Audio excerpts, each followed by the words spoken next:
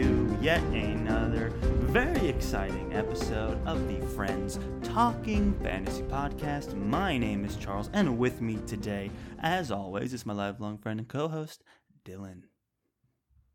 I'm ready to talk some fantasy with my friend Charles. I'm ready to talk some fantasy with my friend as well, Dylan, and not just any fantasy today, because today we finish a trilogy.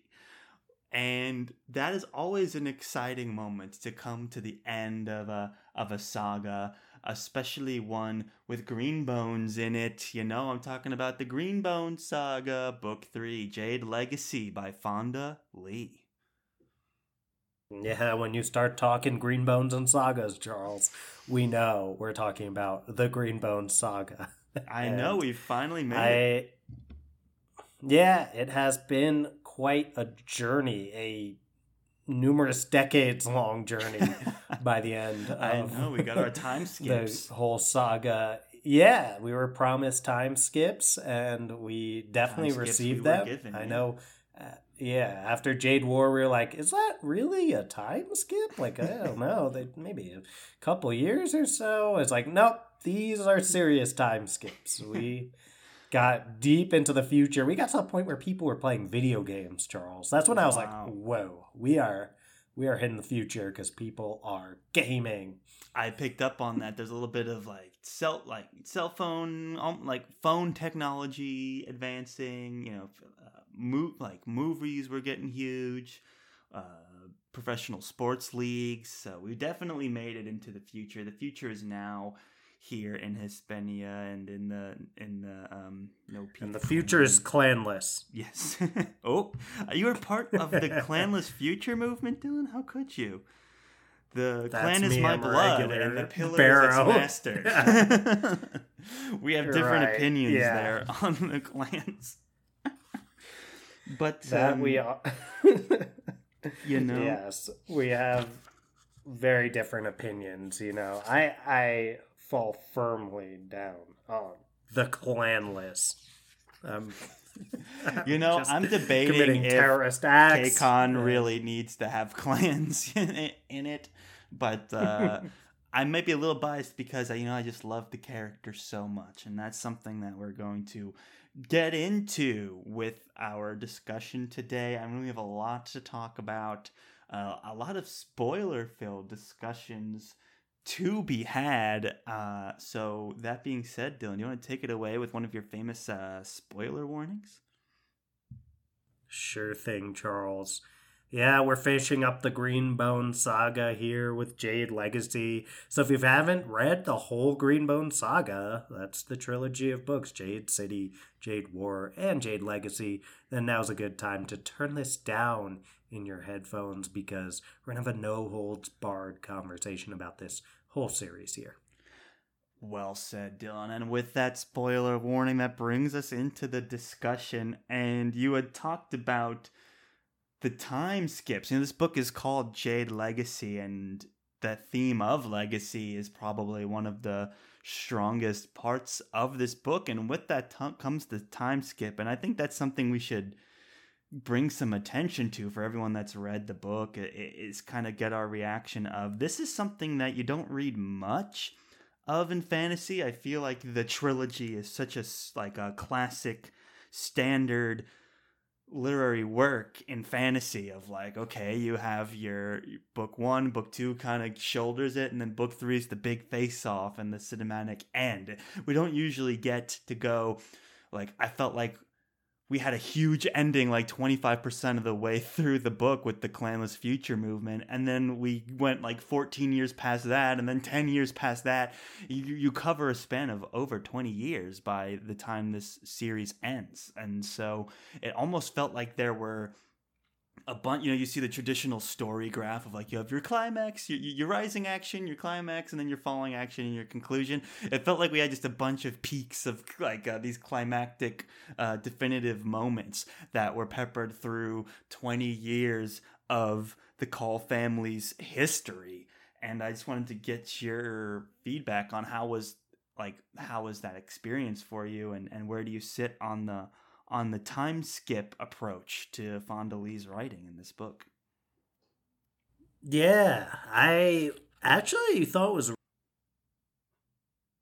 cool. Like, I feel like there should be more series that take this sort of approach with a final book, or maybe just more books in general that span this amount of time. Like, I can't really think of anything similar that was done in anything else I've read. The one thing that came to mind was what Abercrombie does, Joe Abercrombie, with his First Law universe, in the sense that he'll do the time skips in between basically like trilogies, or at least he'll finish like the first trilogy he finishes, and all takes place within a pretty typical amount of time. But then there's a time skip to the next standalone, takes place with different characters, and so on. But he then has his Age of Madness trilogy, which picks up with a lot of like the next generation and what's going on with them.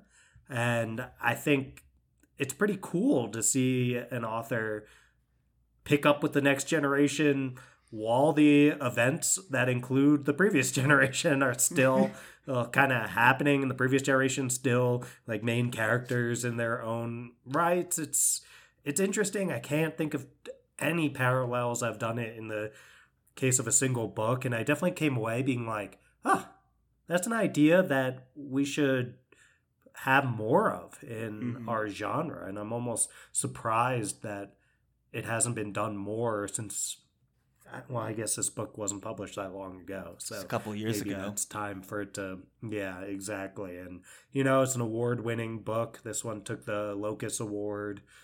So I feel like when a book wins awards and gets the kind of praise that the Greenbone Saga has, plus nearly adapted to Peacock, I believe it was, before they dropped that, unfortunately. But hopefully we will see it on the small screen eventually. And either way, when something makes this big a cultural impact within the genre, you expect probably we'll see some folks using that idea. So I'm excited. I hope that really does have the impact on the genre. Right. It also won the 2022 Aurora Award for all you Canadians out there. Something to consider. And yeah, I would agree. Normally you get like a epilogue or something, or it flash forwards and the main character has kids or something. But yeah, this was totally different. This was, it changed the whole pacing of the book, and it allowed us to kind of recontextualize some of these characters in a way that you wouldn't be able to do. Like, you couldn't get the full story of Hilo without having him be a father of kids, teenagers, adults, passing the torch. And when your story starts when they're like not even born, he's like a 20-something-year-old kid, basically, like fighting on the school grounds with Andon at the beginning of Jade City, to becoming like the patriarch of a whole family. You see not only how his parenting style changes, but also how his leadership style changes, and how his philosophies on like his leadership and the clan's legacy, play a part in him as being the pillar of the No Peak clan. And I think that's the first character I really want to dive into, because I really feel like this was Hilo's book, and in a lot of ways this is Hilo's series. He starts out in the first book as just like he's the the Horn, he's a violent guy, and he's gonna one day be really good to Lana's the Horn, and he was thrust into the leadership role. And I really enjoyed watching him like grapple both leading the clan and also being a parent. I find his dichotomy of being like sometimes capable of doing unspeakable or cruel acts, and his xenophobia and his like, he's like, oh, if you can't use bioenergetic jade, then you're an inferior race of people. And then how surprisingly compassionate he is and sensitive he is, and how family motivated he is. It's a really interesting combination that makes for a great mafia leader. Yeah, he's such a complex and morally gray character. I feel like, and Fonda doesn't pull any punches with that. There's so many characters that people are like, morally gray because he's a thief. It's like thieves are bad, but it's like they never do anything bad unless you count stealing from really rich people or something. Oh, he's going to grow up to be the fighting guy that fights in the clan. He's made to be a fighting guy. Hilo is actually a person who does extremely reprehensible things throughout the series, and because of his charisma and the way that he's able to have a ton of compassion in other areas, we kind of forgive him and like root for him. I know I root for Hilo, or rooted for Hilo when I was reading it, and I was like, I can't believe I'm rooting for a guy who murdered his sister-in-law and also like is blatantly cheating on his wife at the start of the book. It's I do enjoy that Fonda is willing to go there with Hilo as a character. Totally agree that this is his series. I would say he goes through the most growth. He has the most like clear and dramatic arc, I think, and I think probably like Hilo's arc, I would say, is probably one of the biggest shining like points of the whole Greenbone saga. Like one of the best parts of the whole saga, you'd say, is Hilo as a character and his journey going from someone who is like, seems almost one-dimensional at the start of the book start of the first book, to someone who has so many facets to them by the end of the final installment. Well said. And you can't help but compare him to his arch enemy Aitmata, who does all the same stuff. She's killed family members, and she's like can be brutally violent when the moment's necessary. She can be cruel as well. And I think the whole point of this book, like the way this book finally does end, is having that clear separation of like what makes the No Peak clan almost morally like superior or better than the Mountain clan, right? And there's that moment with Shay and Ait together, and Shay says something like, we were able to do it as a family. Like the ability to have that compassion, I guess, edged them out in the end, because I didn't have a whole lot of family that loved her left, and she kind of tried to take everything on herself. So the fact that Hilo, I liked his modern parenting approach too. I thought he did a really good job, even though there were moments where he would just beat his kids or whatever. He was still surprisingly open-minded and very communicative. And you get the sense that the that was a cultural thing that probably every family was doing at that time. Right. In that culture, which obviously from our angle looks reprehensible, but didn't really set him apart probably as a bad father or anything like that. No, and but I did like, there was a scene in the beginning where I was actually impressed by this scene where he is sitting down with Nico, and he's like, hey, remember when I told you that your parents died in a fire? Well, that was a lie, and I killed them. But just know that, our family has a lot of enemies, and we got to keep each other close, and I love you very much. I was like, whoa, he actually said that. Normally that's in shows and books and movies, that's something you keep buried deep, and then it comes out later, and then they learn about the truth, they switch sides, and become enemies. But he was like straight up like, no, this is the harsh reality of living a clan life, is that sometimes these things happen and you have to make hard choices, but I still care about you, and this is something you need to know as part of this family. And I was like, that's actually a pretty progressive parenting moment, to like sit a kid down and tell them you love them and give them the full story and not hold back any details and being honest. It's like, because at the time Nico was still a young kid. And then there was a line in there where it's like he learned there was like 2 things you couldn't do with a kid or anyone. It was something like change their minds when they're set on something, or convince them not to do it. And I was like, that's it. Like, he doesn't fight their kids. So when his daughter Jaya was like, I want to be the Horn someday, his reaction was, no way will you ever be the Horn. But he was like, you know what? I can't change your mind. So he was like, maybe I can like get you connected with one of the fists after school. And if you keep your grades up, then we'll see where it goes. And I was like, well, that's, way to keep an open mind. Like, I know my dad shot down plenty of ideas. He wasn't that open-minded. So there you go. Right. Charles, when you want to be the Horn of No Peak Clan, your dad did shut that down. He said, that's a made-up fantasy book, Charles, and you have to get a real job. And, while I do respect your dad for that decision, it's like, was that really progressive in the way that Hilo demonstrated he was? So I am with you though, Charles. I think Hilo's very interesting in that way, and it's a delicate line for an author to walk, and Fonda walks it really well to make a character have like these contradictions and paradoxes about who they are, but they still feel like a believable character. And I do feel that way about Hilo, is despite all that he's believable.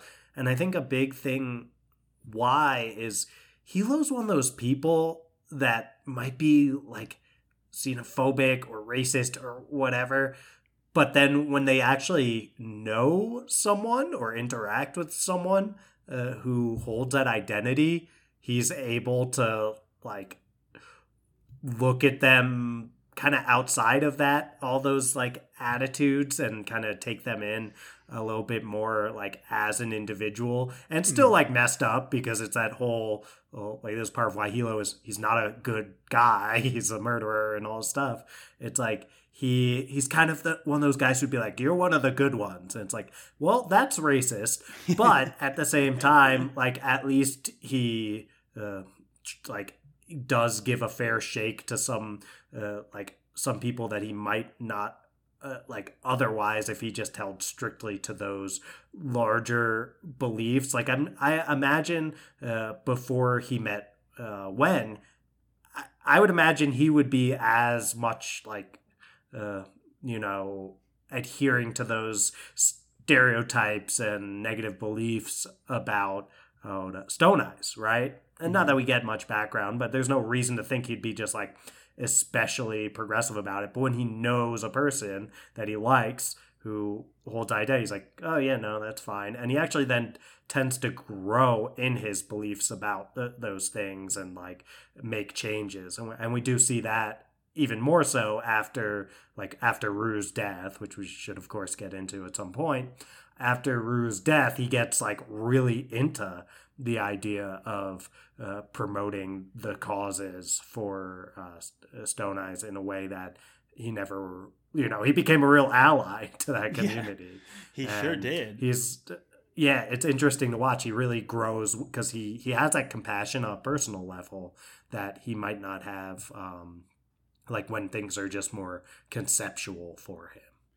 Right. And I like to think, a lot of the things that happen to Hilo throughout the whole trilogy, losing a brother, losing a son, losing a brother-in-law, losing friends, other family, it's almost like you think of them as tests for Hilo, and he gets tested quite a bit, especially in this book when his kids get older and angstier, and they're like, oh, I want to go work for a private company. Oh, I want to be a fist, but I'm a woman. Get constant or I'm born a Stone Eyes, and so like all of these tests that are happening for him. And if you think of like a traditional mafia thug, what they would be like, or Kingpin as a parent, you would think they would not be very tolerant. You'd think they'd be have a very forceful hand, and he kind of is able to keep that compassion alive even through some of the hardest moments of his life, and losing his own son.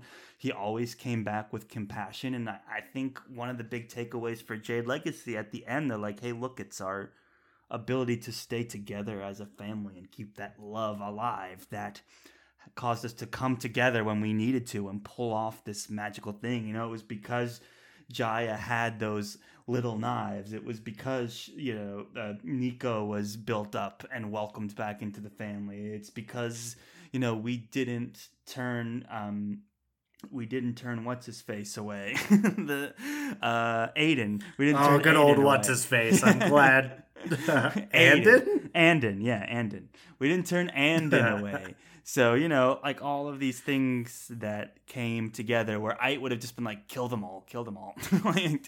They go against me, I'll kill them. Like, that's what made the difference.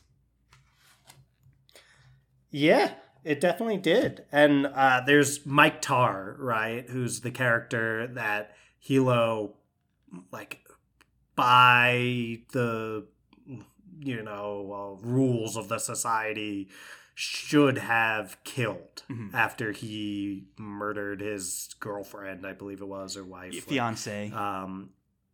Fiance. They were gonna get married. I was dancing around it. I was on both. You were close. Yeah, fiance. I said girlfriend. I said wife. I didn't hit right where it actually was in the middle of those two. But either way, and Hilo has this personal compassion that Ait Mata would not have, and he spares his friend and actually brother-in-law. And it is very family-based, where he literally says, I believe, like, I can't lose another brother. Because if you count brother-in-laws, he's lost 2 at that point. And he banishes him, sends him into exile, and actually then he gets into this place where he plays a key role in killing the bad Kek. And I think that, yeah, right. And it's weird where, like, his compassion, where it seems like, oh, you're making a mistake, this guy could come back and do some damage to you, and it seems like he actually might do that because, like, it's played in a way where the reveal that he was working for Andon and the No Peak clan the whole time, but when he turns on the bad Kek, those, like, that reveal comes later, and it seems like he's actually, like, going to betray Hilo. But in fact, Hilo making a decision that Ait Mata would not have made and sparing that person's life actually helps him. And there's several moments in the end, like, it's a more, I guess, a more hopeful and, like, less cynical way for Fon to have gone with some of these things. Like, it is that love for people and family that allows No Peak to basically win this ongoing war with the mountain. And a lot of more grimdark authors probably would not be wanting to have that be the takeaway message. Like, family and love, like, triumphs over all. It's like, it's not that on the nose. Like, it's done with more of a deft hand than that. Yes. But I appreciate Fonda's willingness to end that in a pretty positive way like that, but in a way that still feels earned. Yeah, we see all those examples, even with, you know, Hilo and Shay at the very beginning, like, working out their marriage and kind of getting together, and Hilo making Shay... Hilo and Wen. Oh, Hilo and Wen. Yeah. Not Shay. God, no. This ain't Game of Thrones. Hilo and Shay. This isn't Game of Thrones. Yeah. Hilo and Wen, you know, because at the beginning of this book, it's hard to remember because so much happened in this book, but she was still, like, recovering from being, like, suffocated to death and having brain damage, right? And that was a huge strain on their marriage, and Hilo was, you know, seeing prostitutes on the side, and Wen was painfully aware of that, but she couldn't really communicate effectively. She couldn't use her body effectively, but they, like, talked it out and worked it out together, and you're like, it's moments like that that are, you know, very endearing, and because we're able to, like, skip around through time, we get all those moments through all the formative years of the No Peak clan family, and that was one of the things I really enjoyed to see. Andon becoming a doctor, that was another good one. He was able to start passing some important legislation in Hispania. I really thought he was going to get his Gohan moment, and he never did. Yeah, that's... Yeah, that's one of the things I do think was a little bit of a missed opportunity. That made it possible for Jade to be legal. You're like, oh, okay. and he spared Ait Mata like 3 times. You know, one of the things that I said in our Jade War episode, I was like, Fonda's not going to pass up the opportunity to have Andon like go back to the well one more time and really give himself fully to Jade before he probably resolves it by the end. But I was like, we have to see what happens when he goes full potential. Full. Did you say like Majin Andon? Like you're right. That's what I said last episode. A lot of Dragon Ball Z talk in the last episode. There was.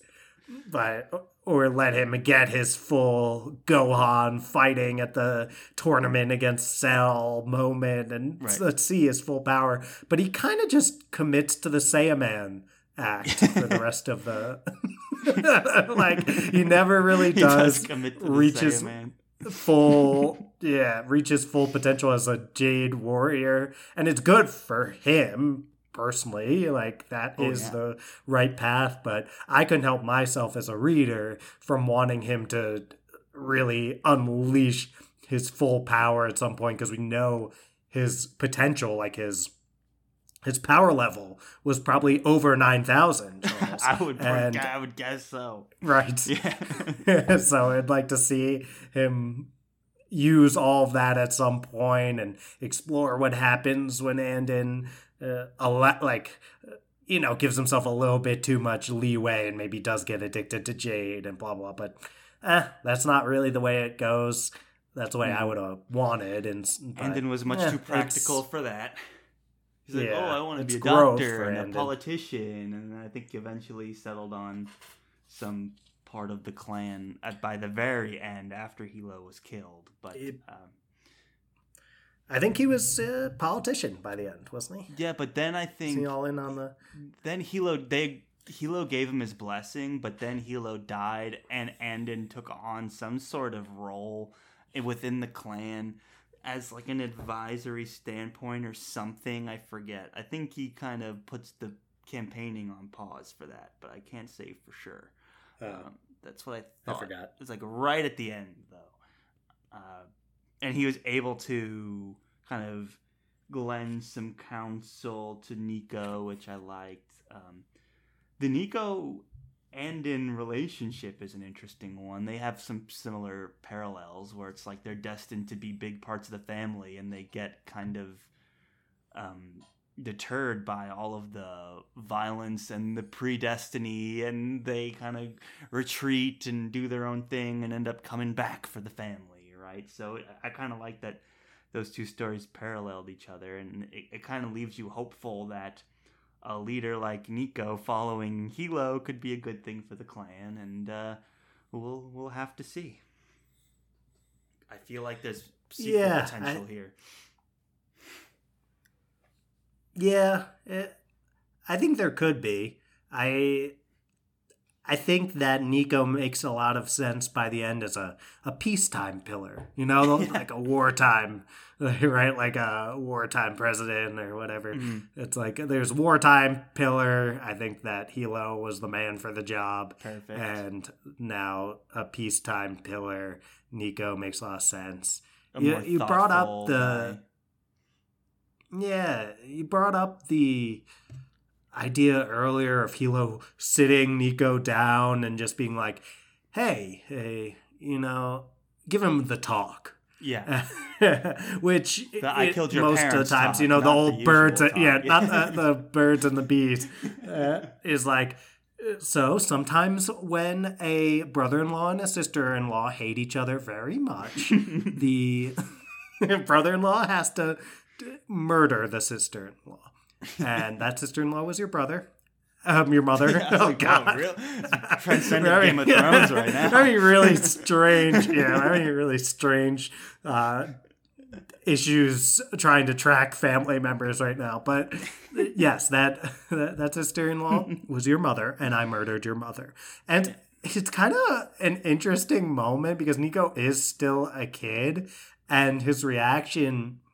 It goes to show like how indoctrinated the kids and just how people in this culture are to the idea of clans and being green and honor. Because Nico is like, oh no, like I guess that means mommy was a bad person, and does that mean I'm gonna be a bad person like my mom too? And Hilo is like comforting Nico. Is like, no, I won't have to murder you like your mother. And it's like, he's like, oh, that's good. Like, it's an interesting moment, and I guess it does come back around where Nico grows up, and eventually it's like, wait, what? Wait, let me take a step back here. Like, yeah, I never got to know. My mom was just killed her. Yeah, so I'm glad that came back around, because during the moment I was like, oh my god, Nico is really taking this in stride. Yeah. And I guess he's a kid, and I don't know how a kid would react to that. It's a very strange situation. But sure. Yeah, he does. He's still like not as mad as I would expect. Like, I would think when you do get to be like 18 and you're thinking, wait, the guy who raised me, my uncle, killed my mom? That's horrible. Like, right. He wasn't as mad as I thought he would be, but maybe again that speaks to being indoctrinated by this culture to the point where even being like honesty about the whole situation too. Like, he was very upfront about it. He's like, I lied, but he has because you were smart. He doesn't even apologize. I don't think. Of course, no way. Does he ever apologize? Like, he always he dies thinking he was in the right about what he did. Yep. I mean, it's a good thing he did too. Otherwise, he would have not had any male heirs that were Greenbones. True. Right, but maybe Jaya could have been. She probably wouldn't have been a good pillar anyway. She's a little too hot-headed. But they said the same thing about Hilo, didn't they, Charles? They said the exact same thing about Hilo. I think Jaya would make a totally competent, excellent pillar, but we'll never know, because that's not the story we got. But like I said, sequel potential, maybe a little Jaya versus Nico, the Civil War thing going on. It's not going to happen. I just want them all to fight each other. It's never going to happen. Right. There is a part of this, we unity. Got some...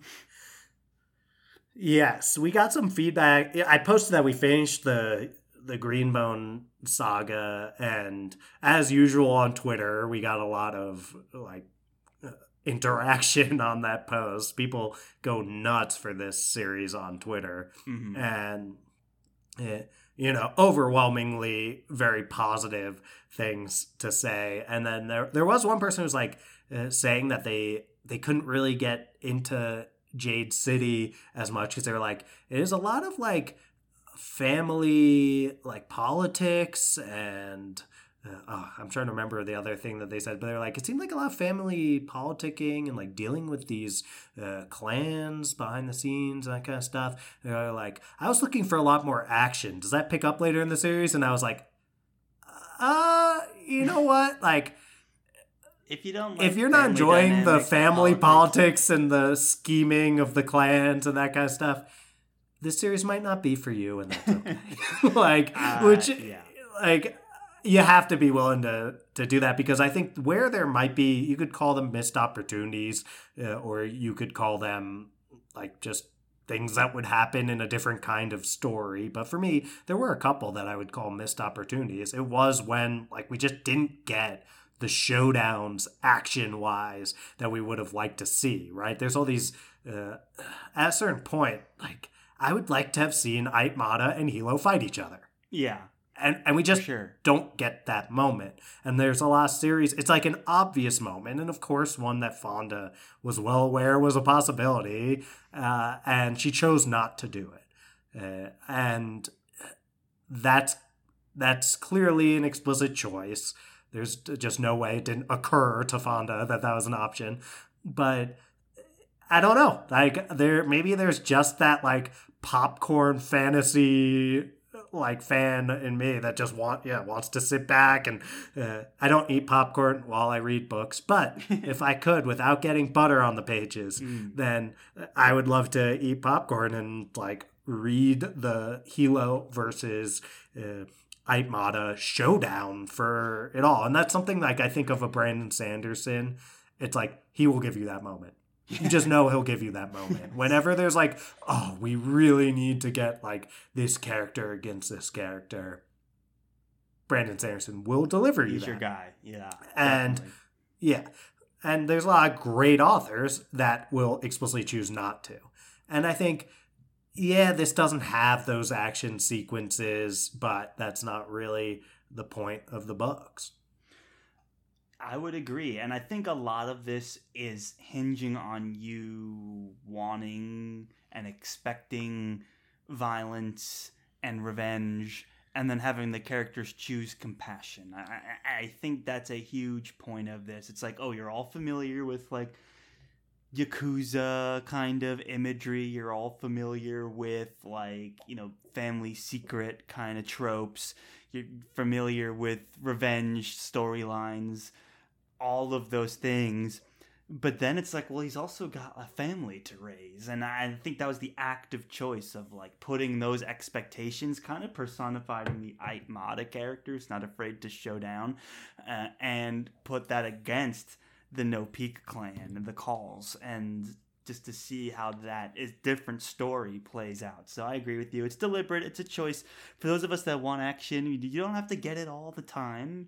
This is way more grounded in reality, I think, where it's like Hilo wasn't just going to run up and fight every character in an epic showdown. I think that choice to make it more grounded in like a family dynamic reality and focus on those developments over a 20-year span, it was a really unique choice and a standout for fantasy. Like, if you want to read an epic showdown between two enemies, like, read any other fantasy novel, perhaps.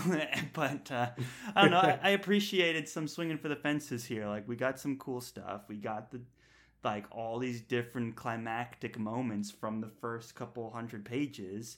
We got a showdown. We got like the explosion at the at the boardroom there with the clanless movement. We got that, and that was kind of a fun moment.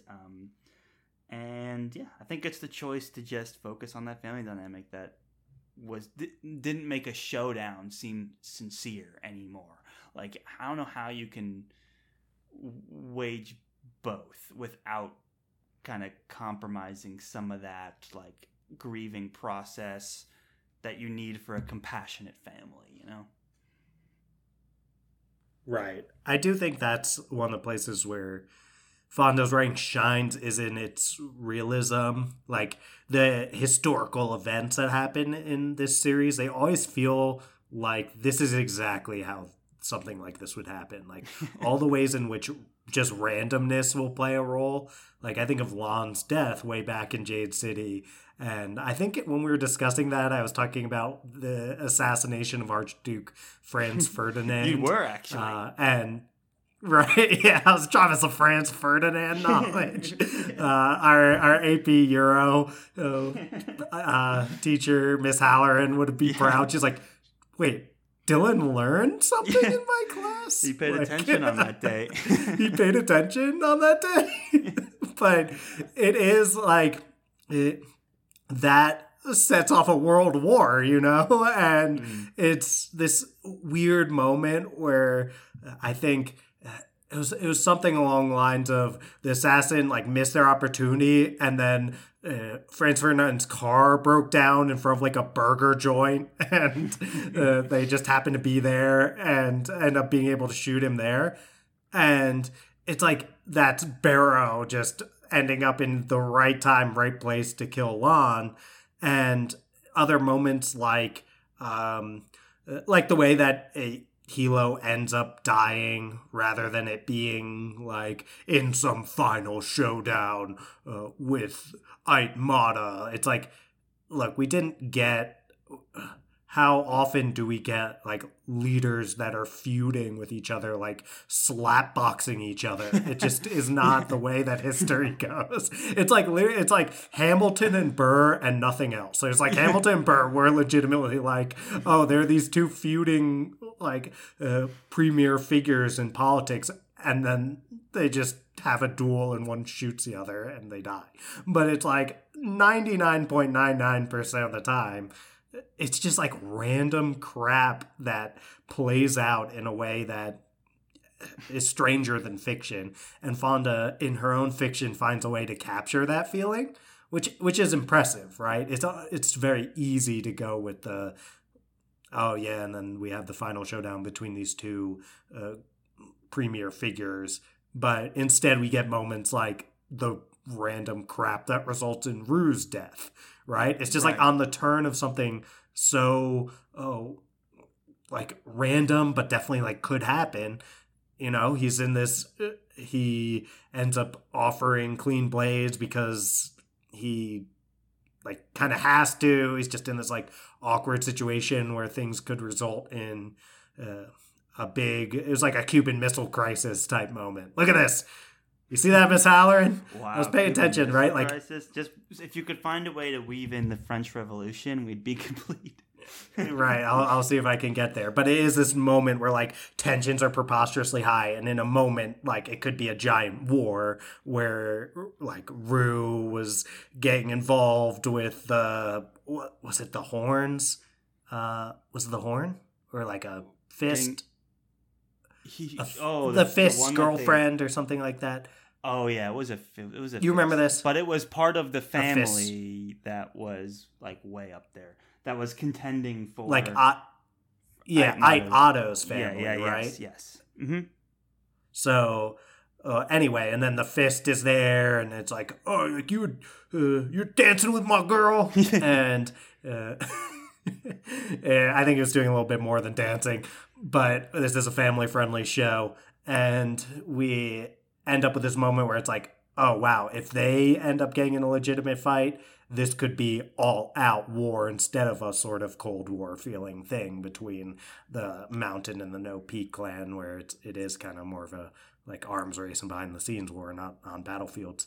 And we end up like he has to challenge the other guy, like the unaffiliated guy, to the clean blades, and then it's supposed to be fists, and just like the guy's kind of scrambling, just trying to like he's getting his ass kicked. He's just trying to get something to get Rue off of him, and he just like accidentally slices Rue's neck open, and it's like end history turns on something like that.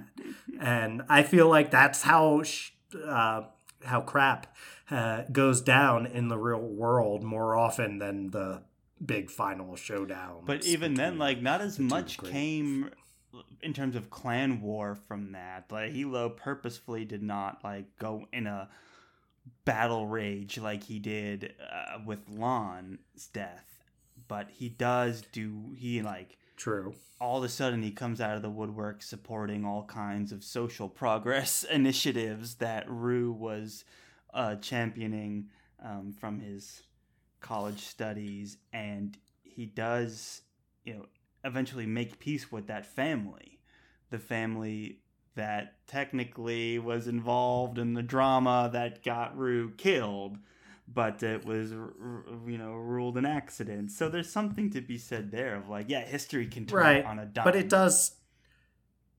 it brings Nico back, and then Nico coming back is hugely influential. So it does have a big influence on the history of the clan. Maybe Nico would have come back sooner rather than later anyway, but it was the impetus to get him back and all of that. But yeah, it does show growth on Hilo's part. They didn't go full rage mode. Because when Lon died, Barrow snuck his way into that whole situation. Barrow was in both instances. Barrow, who that ball of chaos turned cab driver. Yeah. I was looking in the thing at the beginning of the book that has all the characters listed. It's got like I'm going to mess up the pronunciation of this, but like Dramatis Personae or something like that. I don't think it's listed as that there, but yes. Right. I was also paying attention in Latin class. No, I didn't take Latin class. And they have like a little description of it. So it would be like Call, Hilo, pillar of the No Peak clan. And for Barrow, it's just like Barrow, a criminal. And I was like, that's amazing. That pretty much sums it up for Barrow. Yes. So now Barrow, who is everything, all these different roles, you can sum up easier than anyone in 2 words. It's like a criminal. You're like, you know what? Yeah, I could tell Fonda Lee was having some fun writing Barrow and just like kept it in. he does have those, like, I was expecting some other last moment of crazy energy from him. I guess we get that when the boardroom, like, bombing goes off with the ROE's investigation and all that. What was it? Catfish. It's like, good job, Catfish. Yeah. Jolly good show. And they let him. That was his, like, moment. And then he gets the last scene with, Andin and in the cab, which was nice. But he also got a moment, like, the moment with Nico, I think is stronger than the moment with Andin, like the interview moment. Mm-hmm. So the moment with Andin didn't do as much for me. I did like that Fonda doesn't get too blatant with the fact that it's Barrow. She's not like, hey, like, it's me, I'm Barrow, like, name's Barrow, you know, like, she has it more subtle, that's like, oh, like, Barrow's the cab driver, okay, like, that's something of a full circle moment, but at the same time, I don't know, that didn't hit as well for me as, like, I like the interview.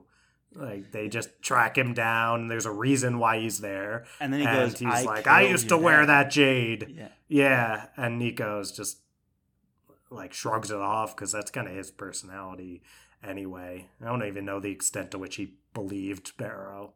But like, at least doesn't make a difference to me. It's like you think you had any kind of real part in this, but, you know, he can kind of let it roll off of him, which was an interesting moment. And he kind of seems pities Barrow. And Nico never knew his dad. Gets his life together. Yeah, Nico never knew his dad. They need to update Barrow's description. We don't know he has his life together. They need to just because he's driving a cab. I mean, I've seen Taxi Driver. That's true. He's not that far from a Robert De Niro type. Right. I could definitely see a dirty movie Barrow down the line. He's you talking to me? There's no one else around. He definitely seemed to be heading down that sort of path. But that is the spin-off Nico novella that we need. Right, because she already did story. Godfather. We could do now Taxi Driver. And Robert De Niro's in both movies, so it's kind of like a Robert De Niro cinematic arc parallel. Yes, and we can expand the Greenbow literary universe by then they'll do fleshing it out. We need parents kind more of Barrow. Movie after that. Meet the parents. Like, who are the parents in that one? It's gonna be Robert De Niro. It's like, I got nipples, Greg. Can you milk me? No, I'm saying in the world of the the Greenbone saga. Like, who are the characters that are the parents? That's a good question. I don't know. Yeah. I mean, I feel like that's a good question. There's not many left. Like, who would be the but that's like De Niro's character is like really serious, like a former. I don't know if he's like former maybe FBI like, or something, but he has that kind of vibe. You could make like Jaya as like the Robert De Niro character. You know, you time skip enough where she's like, you know, matriarch status, you know, and gender swap. We like that. Gender swap. Meet the parents. Fonda, you can take that and run with it. You know, a little. You get all yours. Barrow Taxi Driver spin-off novella, and Jaya as as Robert De Niro's character in Meet the Parents. You can have that too. Right. Meet the calls. Down the rom-com status. Yeah, Meet the Calls. It's like, she may have had some. So my mom technically is the Horn of No Peak. It's not a big deal. You're gonna love her. We're gonna get married. It's gonna be great. I just remember the moment with. All I remember Meet the Parents is like, I have nipples. Can you milk me? Like, where he's like, oh yeah, you can milk anything really. Like, you could. It's like, I can milk a cat or whatever. It's like, you can milk anything with nipples. I can't remember his name, but it's like Tom. He's like, hey, I have nipples, Tom. Can you milk me? It's Greg. It's so funny. Greg? Is that the name? Yeah, it's Greg. Oh, wow. I'm pretty sure. Well, I mean, good on you for knowing Greg Fokker's name. Well, you'll never forget. Which we can say Fokker on the Friends Talking Fantasy podcast. Oh, absolutely. Absolutely. You change one letter, and you can't. But Fokker, any day. Oh, God. I didn't mean it like that. Moving. You know what, right Charles? along. Let's keep moving. Let's keep moving. If only you ever edited things out of this show. Then, if only I did. We couldn't. Right, then we wouldn't be able to have that.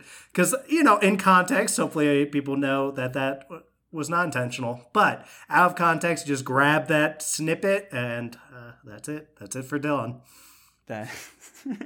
Bye, Dylan. It was nice knowing you. But hopefully, the fans will listen and they won't stage this huge rebellion and like a storming Bastille type situation where, like in the French Revolution.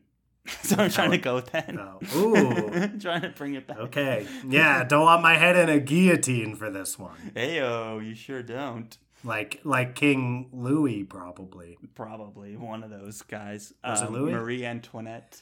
You said something out of turn. Let them eat really cake. Mean, and right, exactly. Now they're going to get your head cut off. Exactly. So you're basically Marie Antoinette. Right. We need to get this back on the rails. I've always identified with Marie Antoinette. This is where I saw that's this another episode thing going. That's not getting cut. Speaking of not editing. I don't care about that one. That one's fine. So one character that we didn't talk that much about is Shay. Last book we gave her a bit of a hard time for taking what we called L after L. And I would argue L plus ratio. She did get L plus. Which we got feedback was that you feedback? were correct about that. Whose feedback did we get? Like someone wrote in? Or someone just tweeted a response to the episode I posted on Twitter, and they said, I think Charles is correct. You want me to? I'll track the person down. Yeah, if you could let me know now, so I can just appreciate that, because I didn't. No wonder you didn't tell me about it. Dylan would. I'm telling you about it now on the air. I mean, is there I could have told you behind the scenes. No, Instead I of appreciate telling you on the air. That takes a very big man. Giving you a hard time. I appreciate it. It's very big of you. I mean, that's what I thought it was. And we've said before, I'm hip to what the kids are talking about these days, and that's what I thought. Daniel at Duck35S. Thank you. Thank you, Daniel, for that. That's what I thought it meant. And you know what? We never went and looked it up. I did. I looked. Okay, here's the thing, Charles. So, okay, the listener, hopefully you listened to our Jade War episode, if you're listening to our Jade Legacy episode, but if not, then we're trying to figure out what L plus ratio means, because we're too old to understand. But Charles, even older than I, somehow knew that it's about, no, by many months. But it's when a reply on Twitter gets more likes than the tweet that it replied to. So that is L plus. That's the ratio part of L plus ratio. Right. The ratio part was what we were debating. But so that does have 7,695 upvotes on Urban Dictionary. So I concede to you, Charles. Thank you. Because my definition that I offered, which is when you get more replies than you do retweets or likes on a post on social media, most commonly Twitter, which implies that the post basically is disagreed with heavily. Yeah, people are clowning do on not you, like what you have to say. Mm-hmm. Right. That has 520 upvotes on Urban Dictionary. And only 93 when you said it, downvotes. I believed it. Like, I was not confident, but the more that we need another word for that specifically, because that is an interesting thing that happens. But yeah, L plus ratio is like, She got owned in the comments, man. Like, and that's what happened to Shay when she was trying to go toe-to-toe with Aitmata. Okay? Way to seg back. Way to seg back.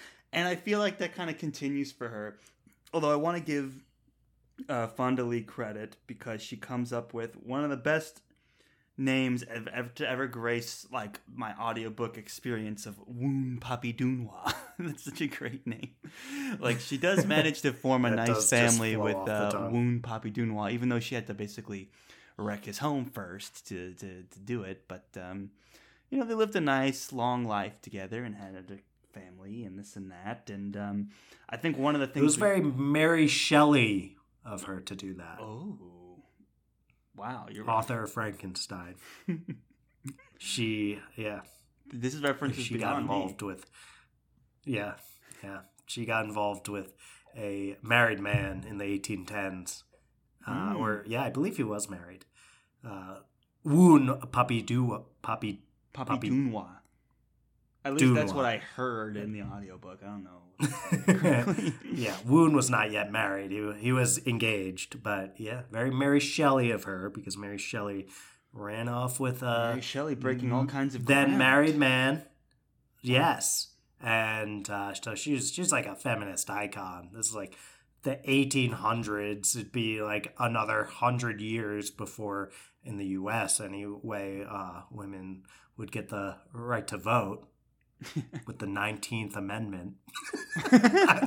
You like that, Charles? That yeah, really you like that history? Yeah, you're doing great. I'm killing it. Keep it up. So, yeah. But I'm totally not keeping us on track with that. So. Yes, all the but lessons you learn along the way. That's, you know, why we're here. We all read the book.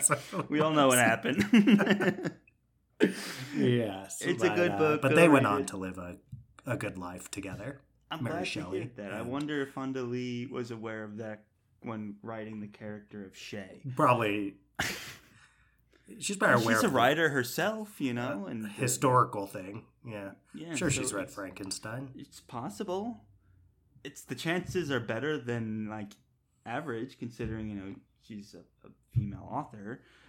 So not guaranteed, of course, but you never know. And I think that's one of the things we have to make sure we talk about before this episode ends is, you know, part of the legacy, not just Hilo's, like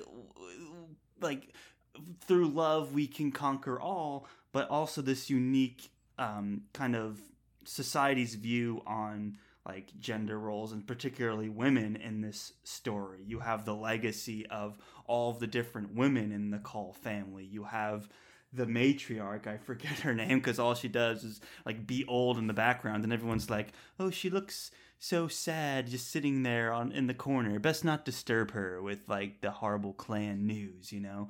And she watches her husband die, Charles, her son die, her grandson die. You saw the menu, right? Yes, I saw the menu. Great movie. The guy's mom in the menu, the chef's mom, was like sitting. Yeah, exactly. That's what I think of. Exactly, very much chef's mom's vibes. And Voldemort's mom, actually. The actor who played Voldemort is the chef. So, highly recommend you check out the menu. Mm-hmm. And Queen's Gambit. The menus are great. Yeah, Queen's Gambit woman's in that movie. You know, I've heard people she's awesome with mixed responses, and I'm like, that movie's great. I don't care what you say. It's fun. You know? And that's the whole point. Is it Anya Taylor-Joy? Is that her? Or like Anne Taylor-Joy or Anne Taylor-Joy? Yeah. Queen's Gambit. I think it's Anya. She's in The Northman too, which we still have to watch. I keep trying to say we should watch that for the show. I feel like no one will listen to that episode, but I love that movie, so I want to do it justice. Dave Eggers, fantastic movie. But anyway, we're talking about women as the theme of women and in society and gender roles. The theme of women. Dude, these tangents are making me effort dumb. There, Charles. These tangents are making me dumber. These tangents are making me dumb. These tangents are making you smart, Charles. I'm teaching you about You're history. filling me with too many facts. I keep forgetting the facts of the book. I'm forgetting how to podcast right now. Do you know polar bears aren't really white, Charles? They're actually translucent. Oh, well. I'm trying to segue that back. I got nothing. What were you saying about Shae? I'm saying you've got the legacy, the generations, right? Okay? You've got the matriarch, I forget her name. You have Shae, you have Jaya, and then you have Shae's daughter, whose name I'm also forgetting. She was young in the story. Does anyone know Shae's daughter's name? Okay, well, you look that up. But that was an interesting... You say anyone know it? Like there's... Someone like save me. Anybody. I think it was like something with a T. Maybe. It's possible. But it's not going to be... The tangents are making me dumb as well. Yeah, we got to wrap it up soon. But I just wanted to make sure we brought this home here because... I thought this was particularly interesting. Aitmata, I think, needs to be thrown into this as well, of course, where you have all of these clan positions that are historically male-dominated. Ait was the first one to kind of seize power and, in a way, like, trailblaze for clans of, like, a woman in a leadership position. And when Shae took the Weatherman role, it was very controversial as well. And what you have then is Shae's daughter, who's very non-violent, kind of letting her live a life outside of the clan and go to a different school and take dancing classes and lead a more sensitive, thoughtful life. It's in a way that is kind of symbolizing the growth of the progression of how these women are being brought into the clan, right? It's like you went full circle from having the top leadership to being able to live a life outside of the clan and still be loved and brought in. So I thought that was a really interesting perspective. I will say Shae continues to take L's, as I was saying before. Like, I really don't feel like she did too much beyond, like, realize she kept being duped by Aitmata before, like, the brain trust of the family came together to ultimately overthrow her. And that may be a controversial take, and that's fine. But I thought just Shae as Weatherman, she was feeling a lot of those challenges and really trying to keep it together. But yeah, just something I wanted to make sure we talked about before the end. Yeah, it does feel like a lot of Shae's big moments and victories are happening mostly off the page. Mm-hmm. Like we're being told that these things happened and they're the reasons why Shae has been very successful. But a lot of the actual big plot events that happen are her being outmaneuvered by Aitmata. Mm-hmm. And I think, yeah, she does even kind of realize that toward the end, that she's mostly been outmaneuvered by Aitmata. And yeah, the big moment for her at least is figuring out the way in which Aitmata outmaneuvered her at the end, which allows for them to beat that, to nip that in the bud, as they say. And that's something. I think that, yeah, Shae mostly takes a lot of L's throughout this series, and it's it's just the way it goes sometimes. Choice. Yeah, I think, God, there's something I wanted to say about Shae too that's escaping me right now, Charles, and this is, yeah, that's good radio. There's something I want to say that's escaping me, and Charles won't cut it out, so it's staying in there. Well, when you figure it out, we will get back to that. But yeah, that idea of like her going up against Aitmata and then their generation long rivalry. It gets like there's moments where all of the she's trying to convert people and then Aitmata just finds out and assassinates them, and she's trying to do all of these foreign politics and Aitmata just buys it all, has this master plan to just kill the guy, that have the guy in charge resign, and she'll step in and be able to effectively own GSI and all these other businesses and muscle out the Call family. And the one moment, though, that is interesting, there are two, I would say. The one is where Shae does decide to spare Aitmata's life at the bombing of the boardroom there, which was an interesting choice. Probably, I would have probably gone the way of Hilo, of like, you know, should die. Like, I think that's best for everybody. Like, that's the thing that every single time Aitmata gets spared, which feels like it happens like 10 times, although it probably only happens like twice. I think it happens. Is it 3 times? Well, depending. Is it 3 times? Consider the middle time. Like, there's this whole time where she's in Andon's apartment, like getting like healed like a baby bird. And then there's... like a baby bird. They're worried that the Mountain Clan won't take her back if they touch her, though, because the scent. Kind of, because she's like, they can't see me like this. Bird. Like, I need to be powerful at all times, you know? Right. And that's part, again, going back to like, but it's always like women in when leadership. They tell you not to touch the baby bird. Exactly. I know. Yeah. It was very much that situation. Just making sure. It was my analogy then. But yeah, it works on many levels. And so if you count that as a time, or if that's the continuation of saving her from the bombing, so that's a part that was maybe one. So that part, I think, the first, before they knew Hilo was alive, you can definitely make the case that they need to spare her, and the whole thing was that it would create so much instability for both of the pillars to go out at once. It could be absolute anarchy and chaos. Mm-hmm. So I'm like, okay, fine. I still might have gone a little bit more the way Hilo probably would have gone and just ended it. But so be it. They spare. But then they find out that Hilo's okay. And I'm like, you just got to do it. And she's all like, make your choice, Andon. Yeah. And Andon's like, I took the Hippocratic Oath. Gosh golly gee, I can't do nothing here. So they let her go. Yeah. That's a direct. Not only do they let her go, they nurse her back to health. Just kidding. Yes, they nurse her back to health.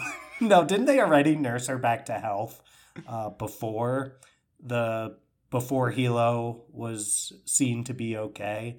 But they still could have killed her because it was Shay and Andon against her and her like aging former Horn or something like that. And they were like, oh, we could easily overpower her. Right. They were in Andon's apartment taking care of her when they find out that Hilo was still alive. And then the mood shifted in the room, and I was like, make your choice. It's like... Right. But it went from like, the choice initially was... do we just let her die? Mm-hmm. To then the choice was, okay, Hilo's fine. Do we kill her? Mm-hmm. Which is a different choice. I mean, to someone like Hilo, you're right. That might be splitting hairs.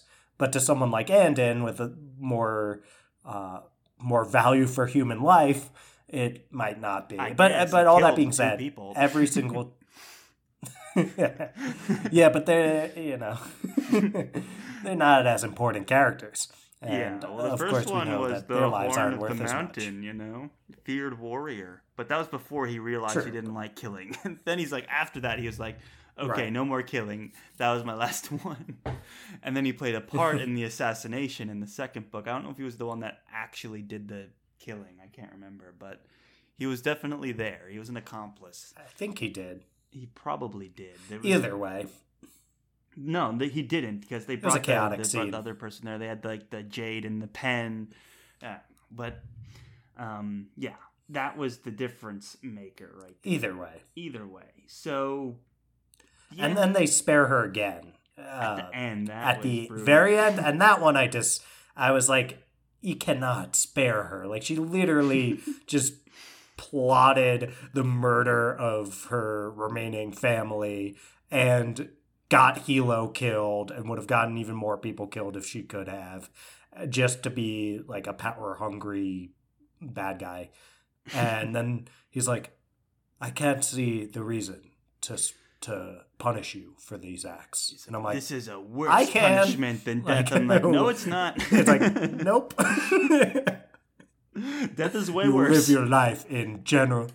Yeah, and it's like, oh god, that's gonna cause some issues on the. I have this like desk that goes up and down, Charles. I don't know if you just saw that happening, but there's gonna be people are gonna hear this like Yeah. I like put the book down on the on the part that goes up, and yeah, so there's gonna be a sound like going up. So I hope you enjoyed that, listeners, because Charles will not edit that out. I mean, I edit out audio weirdness sometimes, as long as you're not speaking over it. If you're speaking, if you edited out audio weirdness, then our show would be very short. Because that's fair. It'd be like, Dylan doesn't talk a lot in this episode. It's like, well, I edited out all the audio weirdness. So, what was I saying? Yeah, you can't spare Aitmata in that moment. You have to, because I think the things that, I know she doesn't have Jade and all this kind of stuff, but I think the things that make her dangerous more than Jade are, it's really how conniving she is that makes her dangerous. And she's not going to suddenly lose that just because you took her Jade away from her and she's kind of old.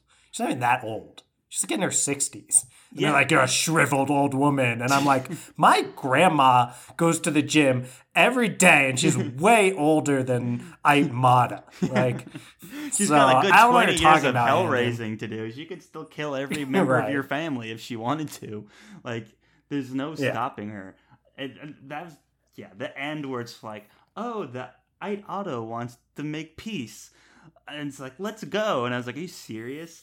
And then Hilo's like, I want to bring Nico. And I'm like, oh my God, why are they going to this meeting? Can't this just be a conference call or something? Like, why do they have to go? I get it's tradition and they have to like declare friendship and this and that. But I'm like, feel them out with a phone call first and then maybe do the ceremony on your own terms later. Like, don't risk just accepting an out of the blue truce invitation when the one thing we know about Aitmata is that she murders her family and she'll never stop and she's never out of the game and she loves power.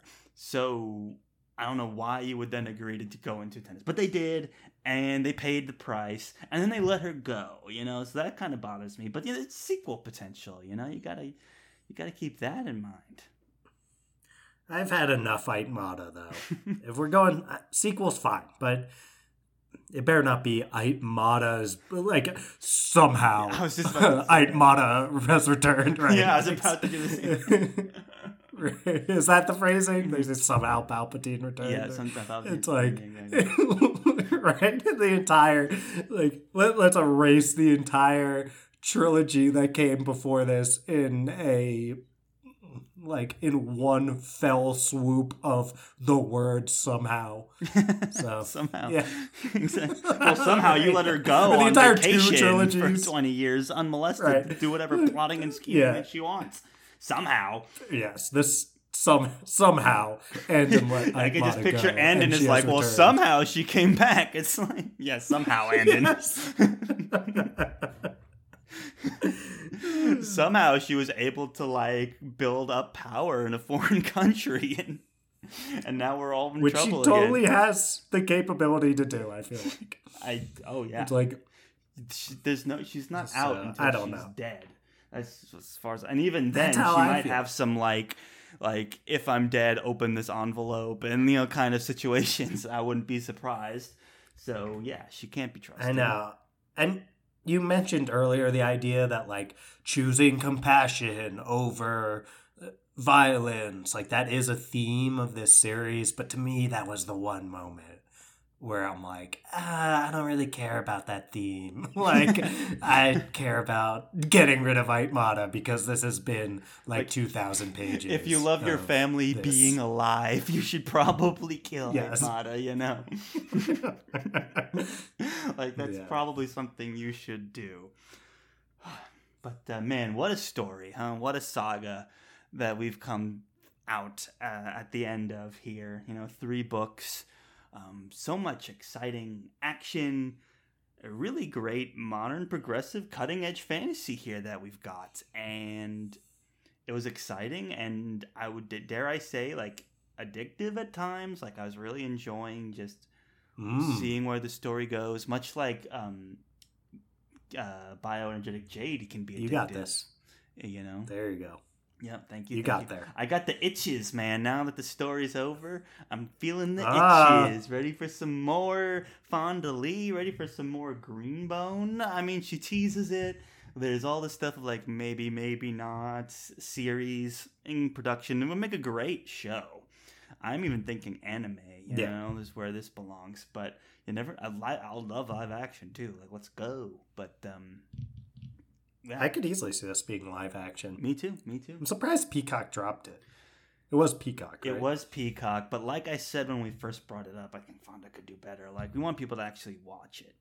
So, hey, yo. Right. It's like when your friend goes through a breakup, but you didn't really like the person they're with. So you're trying to balance. It's like, oh, I'm so sorry. Like, that must be so hard. But also you're like you can do something. You know they're going to find the one eventually, you know? Just keep putting yourself out there. Be true to yourself. You'll find them. Yeah. And we're sure Fonda will find the one.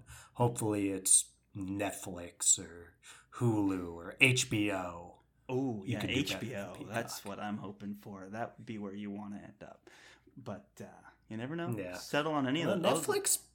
Netflix would be great, too. I've been thinking about, Charles, Netflix, props to them. They actually do a pretty good job.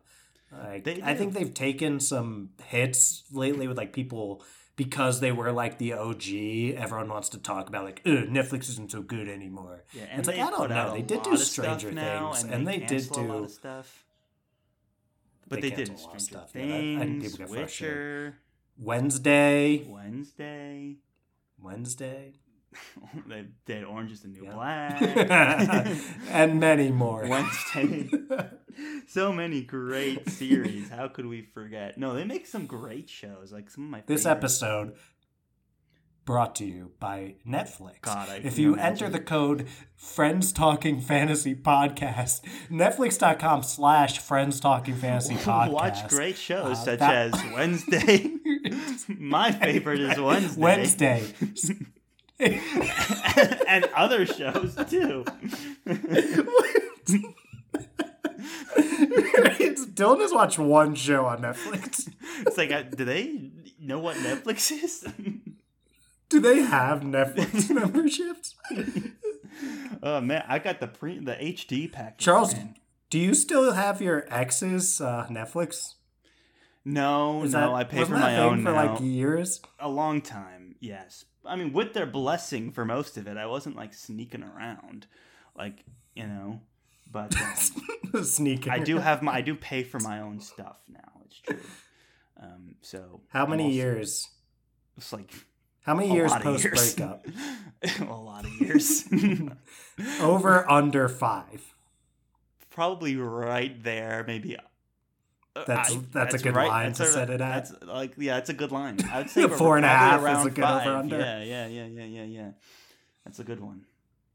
But no, got my own now. Things have really turned around for me. So, and I can watch all this great programming like Wednesday. Such as Wednesday. And many more. And many more. Like, they have new stuff coming out every month. Like, when Wednesday came out. Like, a few months ago. Remember time when Wednesday came out? Think of all the shows that have come out since huge. Wednesday. That's actually, like...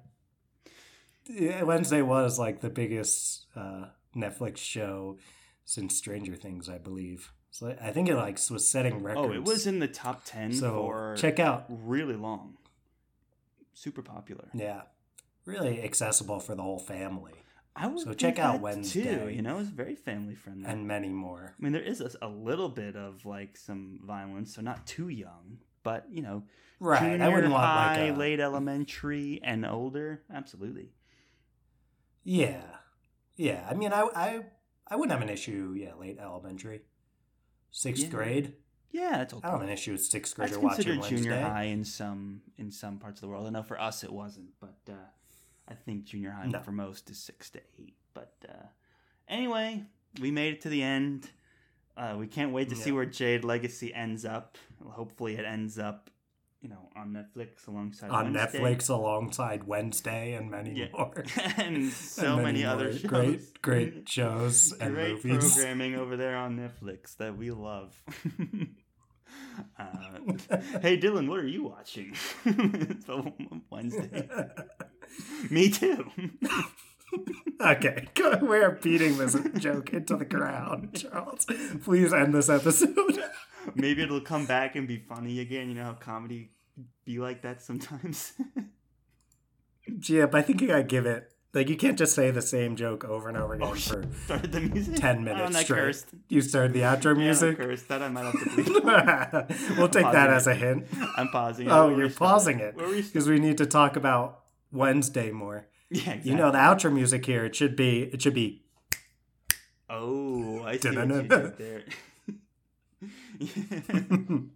I don't think I can do much more than one. I can do one da-na-na-na and then 2 snaps. And if I do any more, then we are going to get sued. So, I mean, that is basically the whole thing, though. So, who knows where we'll the creepy and the... That's not no, the actual Wednesday. Stop. We don't want to get sued. The actual Wednesday song is like a new age reimagining. You know the house that was the front of the original Addams Family theme song was in our hometown?